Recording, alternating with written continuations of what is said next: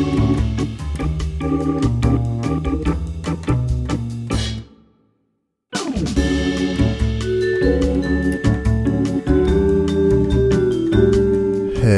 and welcome to Upstream with Jim and John, father and son conversations about discipleship and culture in the Pacific Northwest.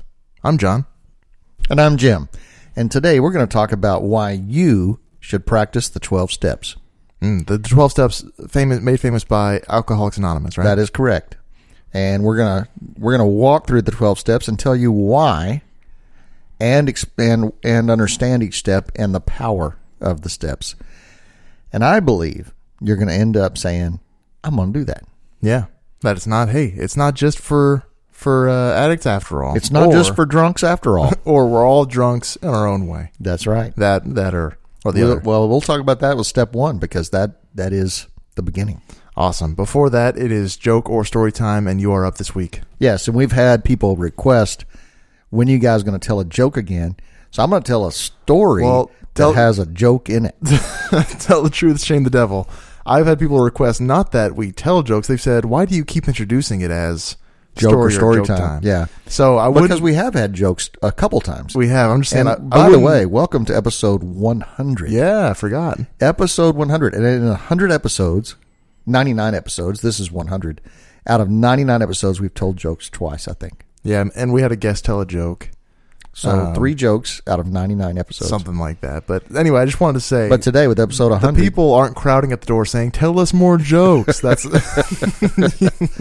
Perhaps they are. Okay, this is a story with a joke I'm going to tell a story, but it actually has a joke in it. So did this happen to you? It did. Okay.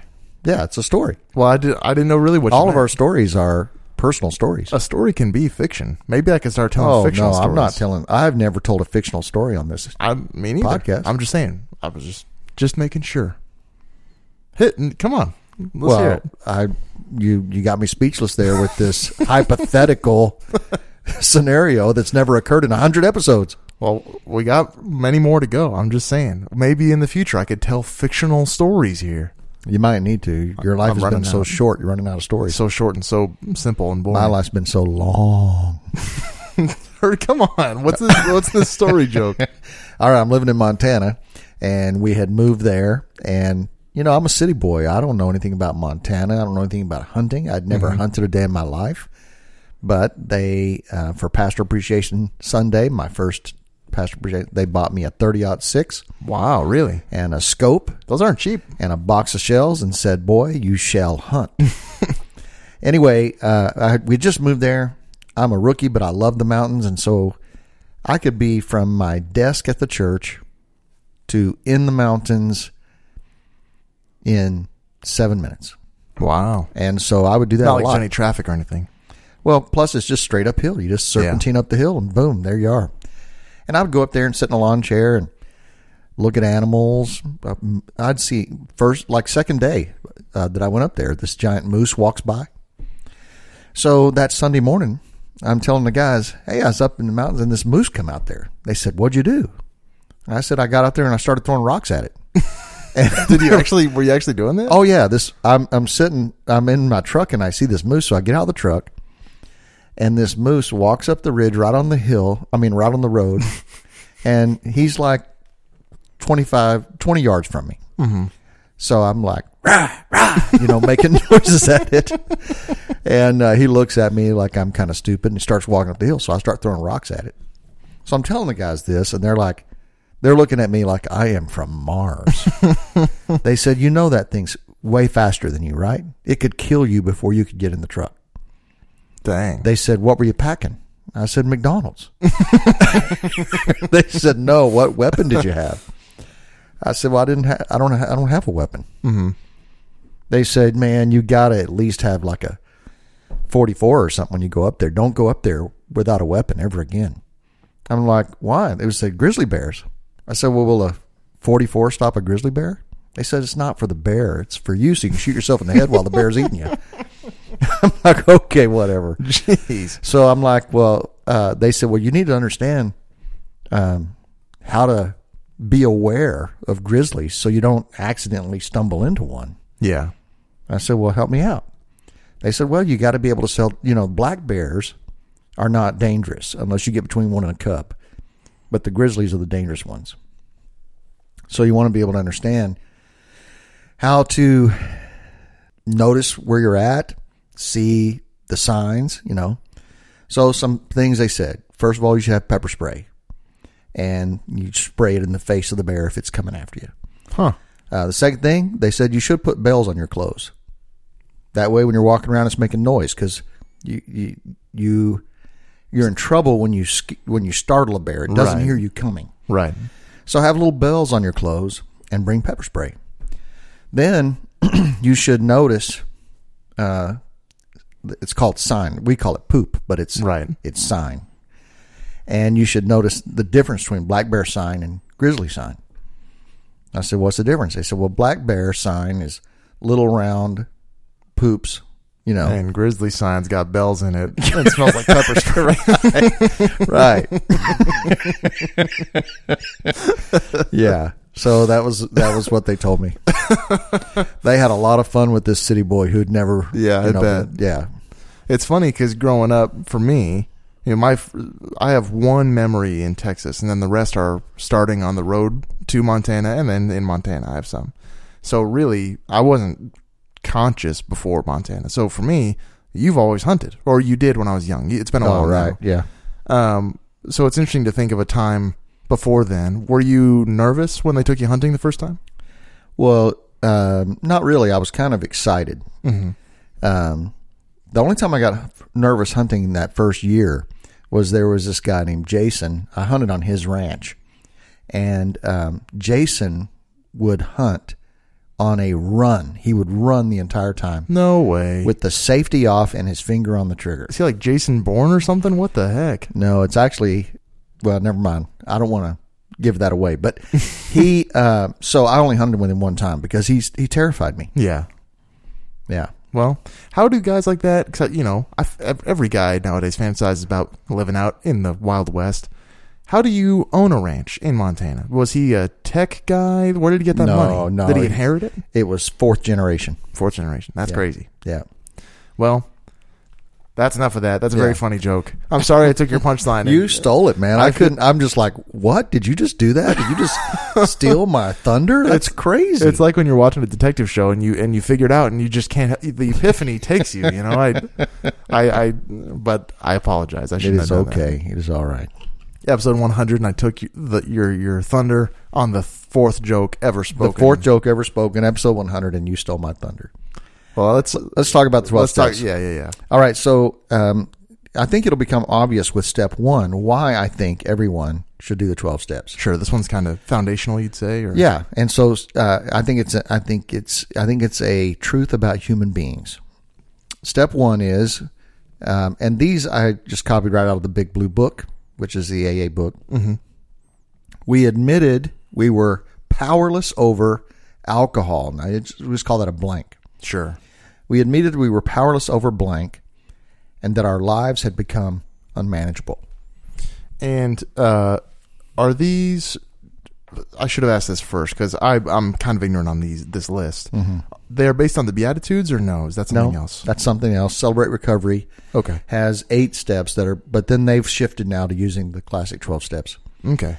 But, so step 1, and this is really, you can't solve a problem until you admit you have a problem, right? Right.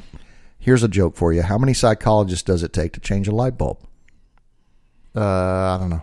Only one, but the light bulb has to really want to change. I couldn't take that one from you.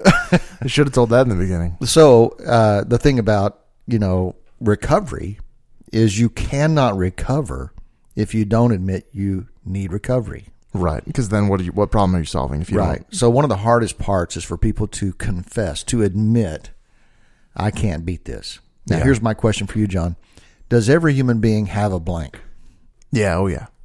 Well, the blank You say that without a flinch. Yeah. You're saying that every human being could say, if they were honest, that that my life is powerless over blank, a thing. All of us have something over which we are powerless. Not all of us have something. All of us have the same thing. What? Yeah. So obviously this is in the context of substance abuse. But I'm saying all of us, the key to acknowledging your right relationship with God is to say, I suck at this and I need to release control over my life. Yeah, but you said we all have the same thing. What is the same thing? What is the thing? Broken flesh. I have this. I cannot fix it. This doesn't work. Read it one more time. This doesn't work. You're mad that I took your joke. That's what this is. No, I can tell you why it doesn't work. Read it for me. We admitted we were powerless over blank. Over our flesh. We were powerless over our sinful flesh. That's too vague. See, that's the thing about confession. If somebody says to you, like they stole your girlfriend, drove your car off a cliff, and then they say, I'm sorry if I hurt you. There's no power in that apology. An apology only has power when it confesses the thing that was done to you. And the same is true about your admitting your issue. I'm broke. I'm a mess. No. What is it? All right. Forgive me. I thought this was a short answer on an exam. This is actually a circle the bubble, and I didn't circle the right bubble. So tell me, teacher, which bubble was I supposed to circle? Well, I'm just saying that does every human being, this is the question, does every human being have a blank over which they are powerless? And you said, yes, of course, their humanity. They're powerless over their fallen humanity. And that would manifest in substance abuse, sex addiction, lying, rage, anger, tremendous fear, anxiety. That's what I'm saying. I want to get the lens off of a dysfunction or a substance. Mm-hmm. So my question remains, I still want you to think deeply about this question. Is it true that every human being has something, a specific thing, that they are not powerless over, that they are powerless over? Is there anyone who does not have a thing over which they are powerless? I don't know what to tell you. I would give the same answer. The answer is that no one has something they are not powerless over. Okay, I agree with you. But when this is one of those things, we don't sit around and tell each other what we're powerless over. Right. We don't tell ourselves. But this is why we also have a corresponding lack of freedom. An alcoholic stands in a room with other people and says, I am powerless over alcohol. Right. I cannot defeat it. Now they have recovery groups of all kinds, and they stand in front of those groups and they say, I can't beat this. Jealousy, anger, whatever. Mm-hmm. I don't hear people talk this way. I mean, why would they, right? Like, you'd have to, I guess, so the example here is in this, if you find yourself in AA, right, you've hit some kind of boundary, some kind of bottom where it's worth it to you to stand in this room and do this. Yes, and it's helpful to think about the definition of an addiction. One of the things that makes it an addiction is that it's ruining your life and you still do it anyway. Mm-hmm. And I think we all have one of those, that we don't like what it does to us. We don't like how we feel after we've done it. We don't like how it's affecting our relationships, but we can't stop doing it. Mm-hmm. I'm asking you, does everybody have one of those? Well, help me out here. So I try to think of case studies, right? Who could I think of where I don't know what their thing would be, right? So I think of like Warren Buffett. I had no big sex scandals, no big drug abuse scandals. He's very productive, very successful. What would, neither of us know the man, but what would a guy like his thing be? Would it just be greed? Would it be workaholism? It could be a million things. It could be that he is racked with fears inside when he's in the presence of another person of power, and he feels absolutely intimidated, but there's no reason he should be. But he feels absolutely intimidated, and he can't stop feeling terrified when he's around a certain kind of person. Sure. It could be, so it's not that you are doing something terrible, it's that you can't stop having this experience. Right. So for some it's lust, for some it is just abject terror, for some it's standing in front of someone and expressing an opinion. Mm-hmm. There are people who I just can't say it. I can't do it. So then if the question is, does everybody have something that can be that that can block you from functioning as a human, like, adult to that extent, as an alcohol addiction or a drug addiction, that can actually hinder you to that extent, then the answer is probably no. Because people function in their lives almost all the time. Well, you have functioning alcoholics, and the fact that, it's another line I love. I think it's from Cool Hand Luke, which is one of the greatest movies ever. What we have here is a failure to communicate. Just because I'm a live boss don't mean I'm making a living. And so I think we're surrounded by people. I saw another meme last week that I really, really liked. People don't fake depression. They fake being okay. Interesting. So because I'm capable of faking being okay, because I'm capable of navigating my life where maybe very few people actually know that I have this issue, that doesn't mean that doesn't mean I'm not powerless over it. Yeah. And so I've come to believe this. This is why I would say everyone should do the 12 steps. Because if you don't have something you're powerless against, then you don't need Jesus. Right. The gospel is only given to powerless people. And I feel a little robbed. This was what I said in the beginning, and you said absolutely not. So I'm a little turned around. No, here. what you said is it's the same thing for everybody. It's the same root. It's the same sickness. It's the same disease. Yeah. Yes. And but so it shows up differently. But until you admit that you could not do it on your own with whatever your manifestation of this disease is, then you don't, like you said, you don't need Jesus. The Pharisee said, why are you hanging out with the tax collectors and sinners? And he said, it is the sick who need a physician, not the well. And they weren't well, but they believed they were. Yeah. There's nothing wrong with me. Well, then you don't need Jesus. You don't even qualify for the gospel. Christ did not die on a cross for you. Because you don't think you need him. Exactly. Yeah. So I think one of the most powerful things, we're going to have an episode in the future where we talk about the reconciling two opposite things. Life is saturated with them, and Christianity is saturated with them. And one of them is that unless you understand your poverty, you can never find life. And so if you think you're strong, you're the weakest of them all. Yeah. And so step one is a step every Christian should take, every person should take, to say, I admit that I am powerless over this. And there may be more than one this. Yeah. Well, and I think, so I don't want to get too ahead of the list. To be honest, I don't have them all memorized, so I'm not sure if this would come up later. But this, I had a recent, we talked a little bit about a transcendent moment when we had John Corcoran here as a guest. Yeah. And I had a recent one of those where I have this thing, and it's basically getting mad over really dumb things. And like never any violence or never anything against even people I love. It's inanimate objects mostly more than anything. It's if I'm already impatient or flustered or in a hurry and an inanimate object gives me any amount of grief, I'm ready to break stuff. Like I get so angry. Give me an example of that. How can an inanimate object give you grief? It could be I'm being vulnerable here. It could be as simple as a piece of paper on a desk and something like I close a door and the paper falls off the desk. I could get so mad. And it's just not doing what I wanted it to do. And just not staying put. Really, really dumb. So things like this. This isn't the main thing, or it's a big one. It's a big one that I really hate about myself. How impatient I can get in those situations. Yeah. And so, you get in the thought, you think of, that's what my pushback here was, what's my thing? Yeah. My one thing. Yeah.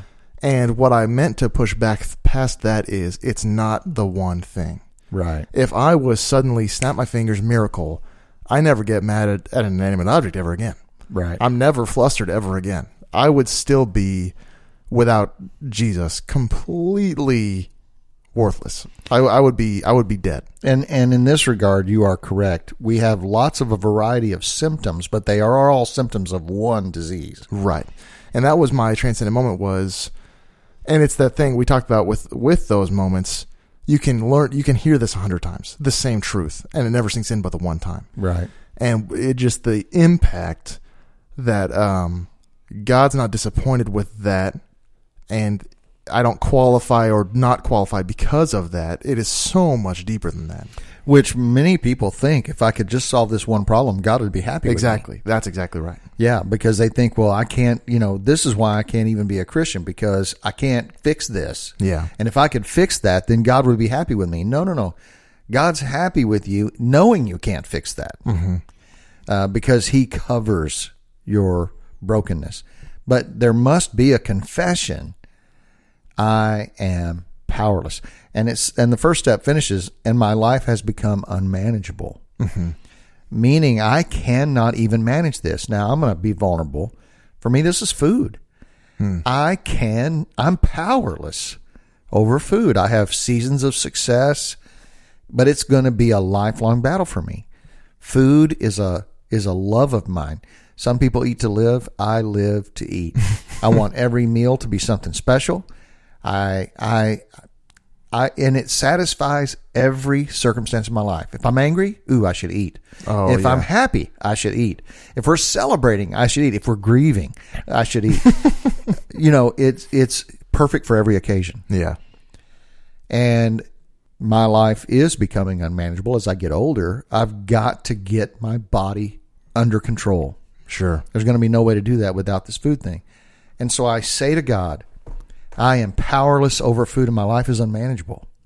Yeah. Okay.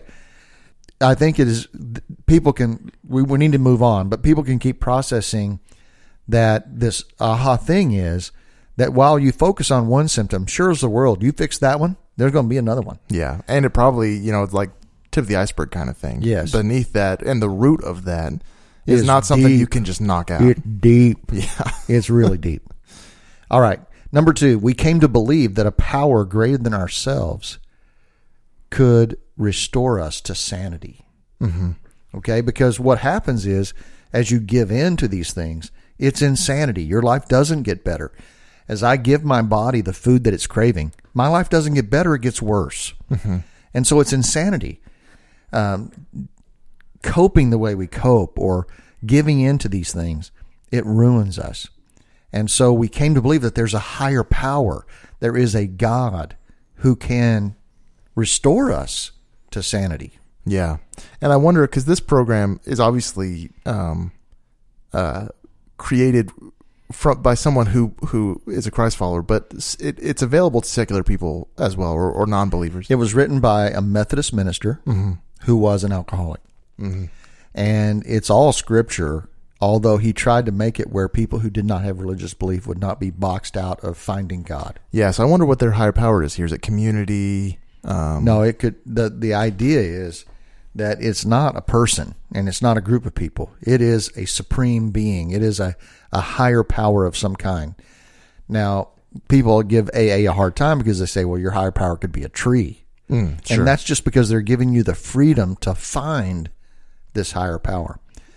In Celebrate Recovery and certainly in faith-based, clear Christian 12 steps, It's a little more specific than it's that. Jesus. Yeah. Yeah, there's a God. And so we don't need to go further in this because our podcast is for people who get that. I was just curious. Yeah. Step number 3, we made a decision to turn our will and our lives over to the care of God as we understand him. Yeah.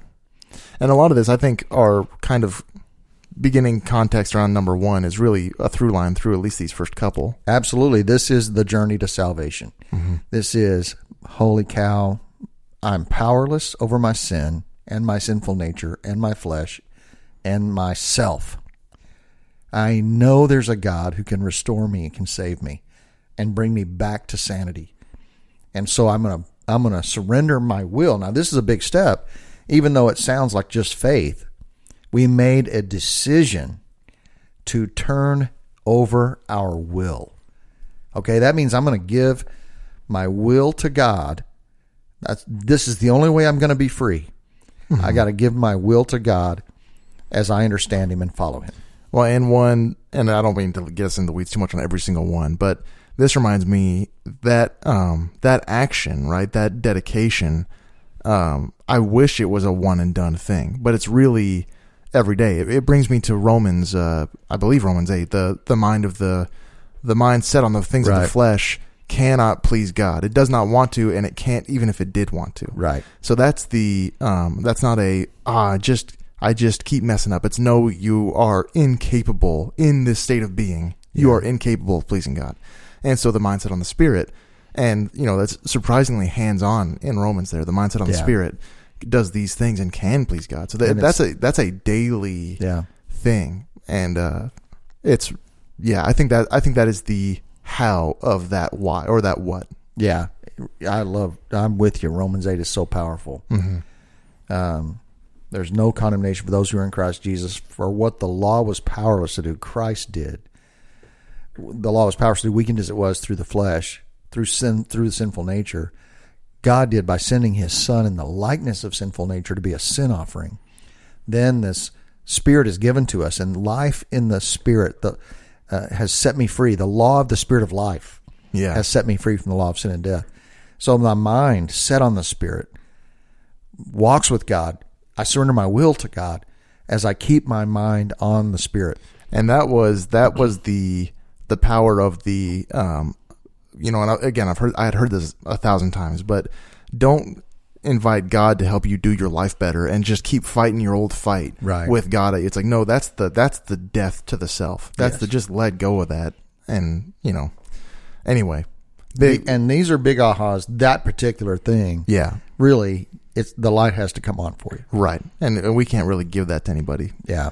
But okay, step 4, and this is the step 4 and 5 are where people fall off the trail. Okay, they're the hardest 2 steps.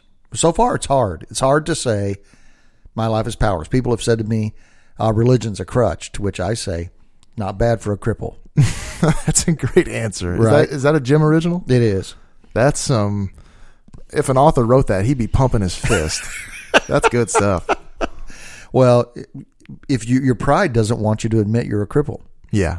Your pride does not want you to do that. So you must. And then you must realize, but there is a God who can do this for me. Mm-hmm. And then I must turn over my will to him. And then step 4 is we made a searching and fearless moral inventory. Now, this is where you get out a piece of paper, probably a whole ream of paper, and you write out this fearless, honest inventory of the things you have done and the traps you have fallen into and the people you have hurt and the damage you have done. Man, I could see why this would be a wall for a lot of people. It's brutally hard. Many people spend weeks on step 4.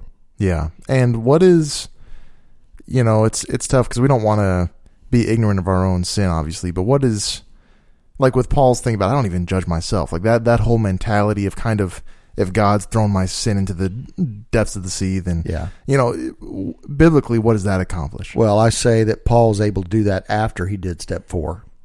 As he confessed to God that he says in there, I used to drag people out. God showed his grace to me, who was the chief of all sinners. Christ came to save sinners, of whom I am the worst. Yeah. So there was a continual reality recognition of that. But you can't taste the freedom in Christ until you've confessed your sin, because you will wonder if he's forgiven you because you've never told him. Mm-hmm. It's a detailed, specific confession. That's the kind that can set you free. Sure. So this is a ruthless moral inventory. It's an incredible thing. And what happens is, as you're working on that, more things keep coming to your mind, and you remember this and you remember that. Oh my gosh, I remember that. It's stressing me out, man, just talking about it. Well, now what weaker people do, they skip step 5. They take that list and they say, now I'm going to confess this to God. And so they just read it to God. Then they either dig a hole in the ground and bury that thing, or they burn it, burn it so that it's gone. And that's interesting. Little anecdote in Underland, which I brought up as my book a little bit ago. He's going out. His friends know he's going to go on this search through all these tunnels throughout the world, and one of his friends gives him is a list that he wrote of all of his mistakes and sins and faults. Then he entombed it in bronze and then did it again. So it's a double bronze ensconced piece of sin. And he had him take it and he said, throw it in the deepest cave that you go into on your journeys. Wow. It's crazy. That's awesome. What a physical manifestation of Yeah. it is bizarre. But anyway, call Okay, it timeline. step 5, John. We admitted to God, to ourselves, and to another human being the exact nature of our wrongs. Okay. Now, this is where you get to the detailed confession. You made a Right. detailed list, and now you read that list. This is most The people, whole thing? Most people complete step 5 by just reading the whole list. I'm going to read to you my entire moral inventory. The whole thing. The whole thing. I'm going to read it to God, and I'm going to read it to myself. I'm going to admit it. This is me. And I'm going to tell it to one other person. This is when those Catholic partitions make a lot more sense. This is when I'd want about 5 of those. Yes. Holy smokes. Now, that's why it's so hard. Mm-hmm. That's also why it's so powerful. When you tell a human being the exact nature of your wrongs, and they don't run from you, curse you, damn you, they forgive you. It is unspeakably powerful. Now, I told you today you should watch the movie The Mission. Right. And there's a scene in that movie that depicts this beautifully. And, I mean, we know that only God's love is perfect love, right? All human love, without the Spirit at least, is at some point conditional. It is conditional. Every relationship we have in this world, except for with God, is a conditional relationship. So it's performance-based. How do you find that person who will hear that list without it being anonymous? You find a person who's not on the list. Okay, so it is anonymous almost, or someone who you're less attached to, or what? Well, that they have not been damaged by your list. I see what you're saying. So they can serve almost like a priest. This is where the Catholic priest comes in. This is where a professional counselor comes in. They make, but the best person, this is what AA does. You make that confession to someone who's also in recovery. I gotcha. So now, there's an understanding there. They already know. Yeah, me too, bro. Yeah. And so we're talking about this applying to literally everybody. Would you recommend 4 and 5 to every Christ follower person? I think that it would liberate us from depression, fear, shame. Shame is such a crippler in people's lives. Oh, yeah. And this is a shame buster. And the reason you have to be careful who you tell it to, because it can't be a Pharisee. Sure. It can't be an elder brother, like from the parable of the prodigal son. Sure. It needs to be a fellow prodigal. Someone, and that's the whole human race, but the problem is they don't all know it. Exactly. Back to the Yes. the sick and the well. Yes, it has to be. For it to be done well, I would not read my list to anybody who's not very acquainted with their own depravity. Are those hard to find? I'm trying to think. I'm doing my own thinking through how I would do this, and I don't know. There's not anyone immediately at the top. No, this is why it's so hard. Yeah, because you will find a but for anyone you put on that list. Exactly, exactly. And part of that is your self-preservation nature. Oh yeah, you're going to find a reason not to do this with everyone on your list. And so it just comes to this, and this is why it's so powerful. You have to come to the place where I want to be free from this stuff more than I want you to like me. Yeah. So I'm going to read you my list. You ask someone if they would be willing to do this, and then you risk. You may hate me for the rest of my life, but I got to be free. That's crazy. At first I was like, I don't know why they would stop on this one, and then after really, really thinking about doing it myself, yeah, I get it. That's crazy. Yeah. You want to do 6 or a commercial break first? Let's do 6, then we'll do our commercial break. Okay, you got it. We were entirely ready to have God remove all these defects of character. That's why 6 is a good one for us to stop on. I'm not just going to confess it. I'm entirely ready for Christ to deal with this and to remove this from my life. That's hard because it's hard to make yourself want things. Mm-hmm. It's easy to cognitively go, yeah, but it's hard to make yourself ready for that. You know what I'm saying? How do you get to that point on command? The thing about the 12 steps is you work them your whole life. So none of these are one and dones. Sure. Because as soon as I go through my list with you, tomorrow happens. Sure. And get that guy on speed dial. Yep. And after I go through this 12 steps with you, or step 5 with you, and I have this incredible freedom, I wake up 2 days later and I feel guilty all over again. I've got to keep working the steps. The 12 steps for people who are truly in recovery, they're a way of life. Yeah. All right. So we're going to do our commercial break after your book report. Yes, sir. I have read many novels. Basically, if I'm reading electively, if I have not been assigned something to read for the first, 23 years of my life, recently I've been reading more, you could call it steak and potatoes kind of things, but it's been a novel before that. And I still love reading novels. It's not like I think they're bad inherently, but anyway. So when I say this is probably the best novel I've ever read, I really do mean That's a stack of books. It's big. That's not just a big statement. You're saying, I've read lots of novels. So Right. for me to say this is the best one. That book is True Grit by Charles Portis. Oh. It is brisk. I don't remember the page number off the top of my head, and I don't have my copy with me because I lent it out. But it is a really, really lean, phenomenal book. It's a Western, if you haven't heard of it. It takes place in the 1880s, I think, in Arkansas Territory at that time. And I'll give you the premise that you would see on like the back of the book. It's a little girl. Her dad is killed by a hired hand that he got for his ranch, a drunk man named Tom Cheney. Tom Cheney. Tom Cheney.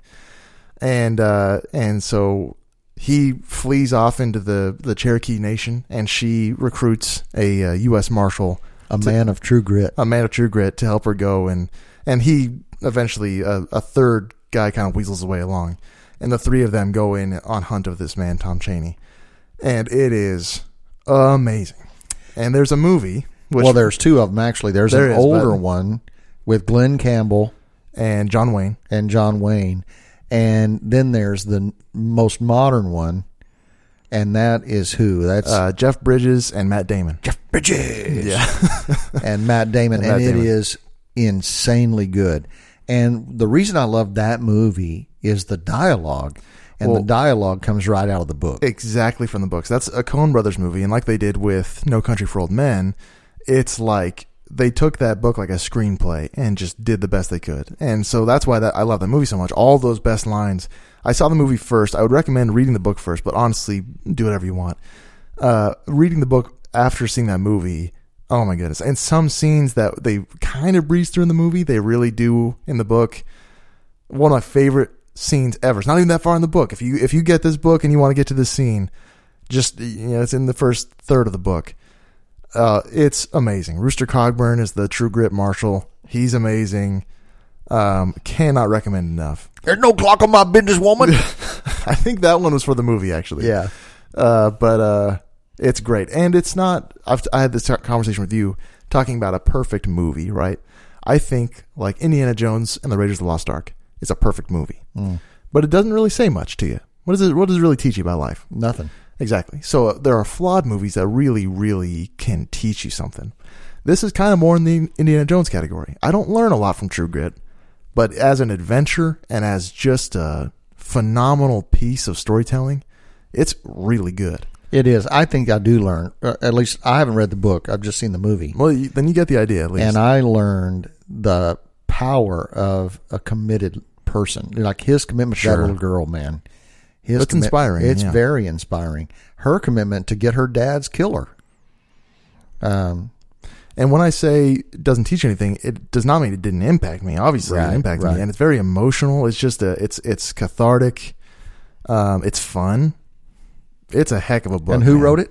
Charles Portis. For some reason, I always call him Charlie in my head. Charlie Portis. That's not what it says on the book. It says Charles. Big, easy 2 thumbs up. All right, there you have it. Hey, here's our commercial break. We'll be right back. Upstream is supported by the faithful members of the Upstream team, listeners who give monthly through Patreon. This podcast is just one part of the Jim and John ministry. They also write weekly blogs, have published their first book, and are currently at work on more. Their desire is to produce transformational content, as well as offer encouragement and coaching to others. The dream is to see a movement of people who are integrating the work of Jesus into their daily lives, and who are joining him on his mission to redeem and restore all things. Check out their website at jimandjohn.com, where you can learn more about the father-son duo and gain access to all they have to offer. If you would like to join the Upstream team, consider partnering with Jim and John on patreon.com/jimandjohn. A link is also available on the homepage of their website. And remember, there's no H in John. Now let's join Jim and John for the home stretch of today's conversation. All right, welcome back. Thank you so much. Episode 100, man. That's pretty awesome. That's pretty awesome. John, I've enjoyed the journey with you. Thank you. It's been great, and thank you so much for listening. If you're still around after all this time, or if you came along, all of it. If you're a newbie, yeah, we like newbies. We've heard of people coming in and then going back to catch up, and don't worry about it. Seriously, just come along. It's quite a catalog of episodes. You can look through that on our website, and you can see, or on a podcast provider, and you can see the titles. And some people like going back. We're pretty embarrassed by those early episodes. We really are. We think we got better at it. Honestly, we're just glad you're here. Yeah. All right. Step 7. Humbly ask him to remove our shortcomings. So this is where step 6 and 7 to me feel like the same step. Sure. But step 6, we were entirely ready to have God remove all these defects of character. So 6 is the willingness. 6 is, God, I'm ready. Help me, cleanse me, change me, get rid of this. Yeah. Number 7, humbly ask him to remove our shortcomings. Okay. I don't think we need to camp out there. Step 8, this is another brutal one. Made a list of all persons we have harmed and became willing to make amends to them all, unless to do so would cause further harm. Yeah. Okay, so this is where, this again is powerful because you're making a list of people you have hurt, and you're going to at least confess that to God and pray for those people, and you're willing to make amends if to do so doesn't cause further harm. Yeah. And that one, because again, the addict is maybe, these examples are more traumatic maybe. So that one's easier to think, well, maybe someone they stole money from or I took your car and wrecked it. Yeah, traumatized while they were inebriated. Name an example for me of someone who has a less explicit experience with this. I took credit for your project at work, and I got the promotion and you didn't. There you go. So maybe a lot of lies. Yeah, that makes sense. Yeah. I cast aspersions on your character and caused people to think poorly of you. All right. There can be tons. That's the thing. When you start making the list, you go, oh, man, I have been an ass. Yeah. Number 9, made direct amends to such people wherever possible, except when to do so would harm them or others. So number 8's make the list and be willing to make amends. Number 9 is to actually go follow through. That's with when it, you're actually doing. I'm working step 9. I'm making amends. Step 10: continued to take personal inventory, and when we were wrong, promptly admitted it. So now I've made this big confession in step 4, but now I'm making this my lifestyle. That I will continue to take personal inventory, and when I'm wrong, will promptly admit it. And so you said you go through the list as your life goes on. Is this simply just the continuation of making that list? Just keep going with it? Yeah. You would throw that first list away, but this is about really awareness, about mindfulness. I recognize when I was wrong, and I would say, man, forgive me. I was in a meeting of ministers within the last 30 days. And we had a worship time together. There's probably, I'm going to guess there's 40 guys in there, guys and gals. And during our worship time, there was a moment when somebody said, I think somebody in the room has a word for us. And then nobody gave it. Mm-hmm. And about 30 minutes later, a young man came forward and said, I want to ask you to forgive me because I was the one who had a word to share, and I was so intimidated by this group that I wouldn't give it. And so I want to apologize to you, and I want to offer it to you now. Wow. So that's that quick awareness. I'm being a coward. I just failed somebody. I just failed God. And being willing to admit it right away. Yeah. That's about humility. That's about continual self-awareness and recognizing that as much as God is having his way in my life and as much as improved as my life is, this is not going to stop happening. Well, and it's recognition that, the earlier item on the list was ask God to remove these shortcomings from you. But it's not for almost everybody, it's not a miraculous change of mind to that extent, where this really is ongoing work to do this. Yeah, and what I've found is I'm 59, I'm playing whack-a-mole. Right. As soon as I get one beat down, something else pops up that I wasn't even aware of that's probably already been there. But now you can see it a little clearer. Now I can see it because I'm not distracted by this other one. So there's always going to be that. All right. Number 11. We got 2 to go. Step 11. Sought through prayer and meditation to improve our conscious contact with God, praying only for the knowledge of his will and the power to carry that out. That's a pretty amazing thing to seek through prayer and meditation to improve our conscious contact with God. I love that. That's cool. That I want to consciously connect with God, and that I'm going to do that through prayer and meditation, praying for only 2 things. This is a staggering thing to me. I'm only going to pray, God, tell me your will, and then give me the courage to carry that out. Mm-hmm. That's pretty spectacular. And could this be boiled down as simple as your altar and stewardship kind of model? Mm-hmm. Yeah.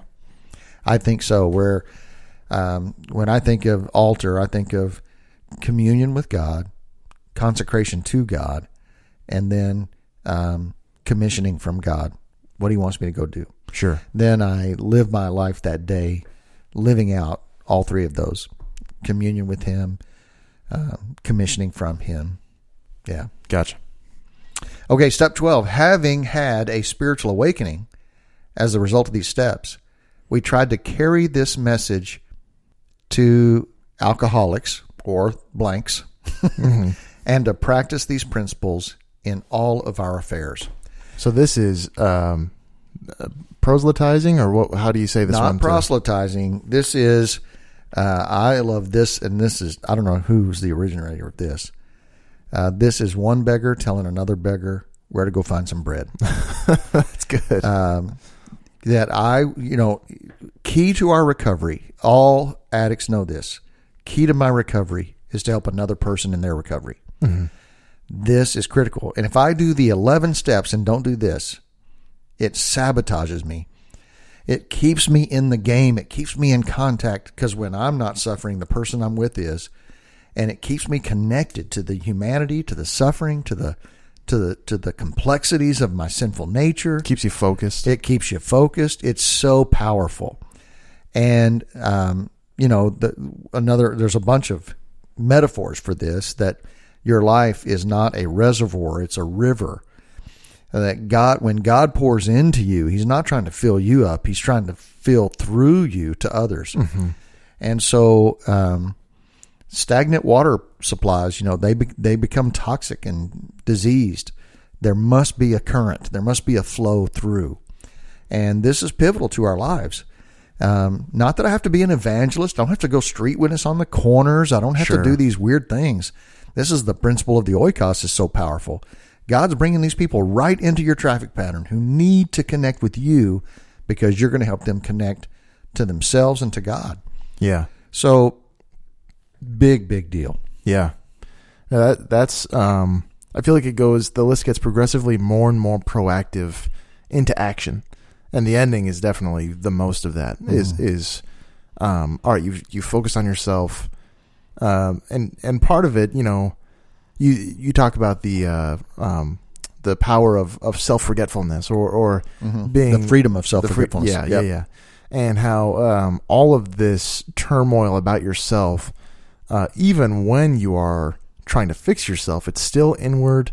And we talked a lot about how kind of a fake humility can be pridefulness in disguise, kind of. You're just obsessed with yourself still. Well, and so this is finally the turning that energy outwards. Exactly. This is what one of my God has given me so many men and women who've been invaluable mentors and coaches to me. One of them is Ron Keast, and he would say it this way: sometimes it needs to be all about you, so that then it can stop being about you at all. Right. And some of us forget that part. Yeah. We want it to always be about us. Yeah, for sure. But sometimes you need to stop, park the car, and make it all about you so you can get through this. Then you can move on and make it where it's not about you at all. That's great. All right, John. Question. Are you sold that every human being should practice the 12 steps? I am. I think I still have this weird thing. Forever ago, we talked about, earthly wisdom versus divine wisdom and this kind of thing. Can you really, I have a weird sense of incongruency with, so like if I was to give this list to a non-believer, right? I don't know what it would do for them because to get to step one, to acknowledge your own depravity relies on the sheer glory and love of God to show you how broken you are. Do you think so? I think so. Do you think there are people who do not realize they're broken? I don't like hyperbole. I would say everyone's got a hunch. But, but no, I think you can't know it accurately until you know God. Well, what's cool about the 12 steps is it gets you to the awareness of God very quickly. Step 2. Yeah. So if they considered step 1, they had no God connection at all, and they considered step 1, and they decided, yes, there is a blank for me. I am powerless over that. Yeah. And I can't manage it. And that gets them on this kind of mindset of... who could help me? Right. Who could help me? Yeah, I get that. Is there, in fact, a God who could help me? Now they're considering the reality of God as they understand Him. So this is the freedom of... I'm not talking about the God of the Bible necessarily, the God of Buddha or the God of Islam.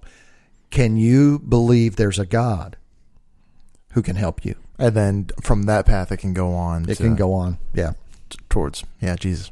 Yeah. Do you have a big takeaway for this one? Well, that was my second question for you. What's your takeaway from the 12 steps? I'm a huge fan. I've been a huge fan forever. Not forever. I've been a huge fan for a couple of decades. To me, they are the gospel and they are sanctification, this process of becoming more and more and more like Jesus. Yeah. These steps do this. If they move you in your conscious contact with God, if you work them. Yeah. I think, I love, when we were learning about, some marketing and stuff for this, they call them levers. You go through and you pull all your levers for the day. And I love this list is it's levers. It's nice to have something like this, an action plan that someone can hand to you. It's like, with food, you just wish someone could hand you a list of what to eat every single day. Yeah. Right. So it's kind of like that. It's like, there's a lot of power in that. And I just had an aha moment. Sure. Even if you slant the list exclusively to a category, my life, that I'm powerless over food. Let's just follow this trail. Sure. And my life's unmanageable. I believe there's a God who can help me. Right? And I seek that God, to connect with that God. And I make a list of all the ways. Food. Just keep it to that list.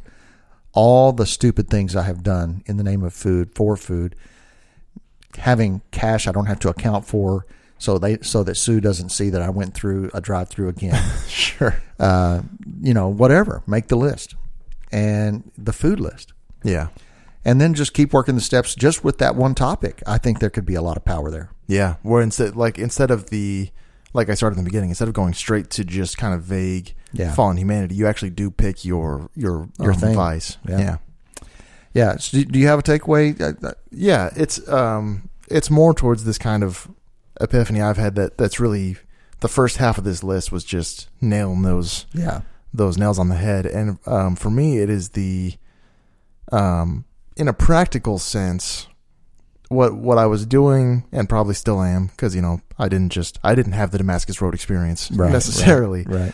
But it's the pride is still there when you think you just have the one thing. When you just have the one thing, you still can't make a fool of yourself. You still can't be that vulnerable because you're still a hotshot. Yeah. Without that one thing, you're doing pretty good. Yeah. And it just... So why should I go embarrass myself to somebody and tell them this one thing? Exactly. When it's just one thing. Exactly. And it stops even really, really simple things. I was prompted once, I was in a drive-thru, prompted once to talk to the worker at the window about Jesus, if they knew Jesus. And I could not do it. And it's a minor thing. I still remember it. It was a decent amount of time ago. Yeah. And because you're holding on to that thing, I don't want to look like an idiot. I'm pretty cool. Right. I can't look like an idiot. Right. And it's in a practical sense, you can, that kind of double check. It was the second time you have the list, right? Or that second time that you continuously do inventory. Yeah. You think, well, if I was truly dead to myself, if the identity of John Ladd was completely as invisible as I could make it, what would this look like? And really the answer is you could do anything. You could look like as big a fool as God wanted you to, because you're dead. Yeah. It's really, I'm trying to say it in as many different ways as I can. But that's my big takeaway for really this whole season I'm in. And this conversation to me is that same kind of thing. That same power, at least. Yeah. That's awesome.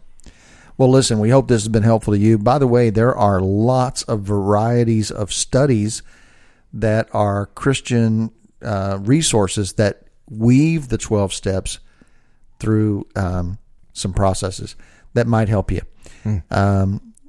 Also, I'm going to give a little plug here. There's a gal in our church that I'm really proud of. Her name is Dawn Williams. And she has written daily devotionals that go through the 12 steps. Oh, awesome. And you can find those on Amazon. I don't know the names of them. I can't remember. But they're really well done. And you can find it at Amazon. Dawn Williams is her name. Sure. Great using the 12 steps and the scriptures to stay in this process of working the steps in your spiritual life. Great stuff. There's lots of resources out there. I hope you'll give it a try. I hope you'll be courageous and give it a shot. Yeah, that's awesome. All right. Hey, thanks for listening. Episode 100. We're so glad you're here. You can check us out at jimandjohn.com. No H in the John. Instagram. What else? Instagram and the websites are the big ones. We would love for you to contact us. You can do that on Instagram, either in the comments of our weekly post or DMs or contact form on the website or email. And there's a link tree in our bio on Instagram where you can get to everything right from there. Yeah, so if you're on the app, you can read our blogs from there. We'd love to hear from you. Awesome. And thank you guys. We'll see you next week for episode 101.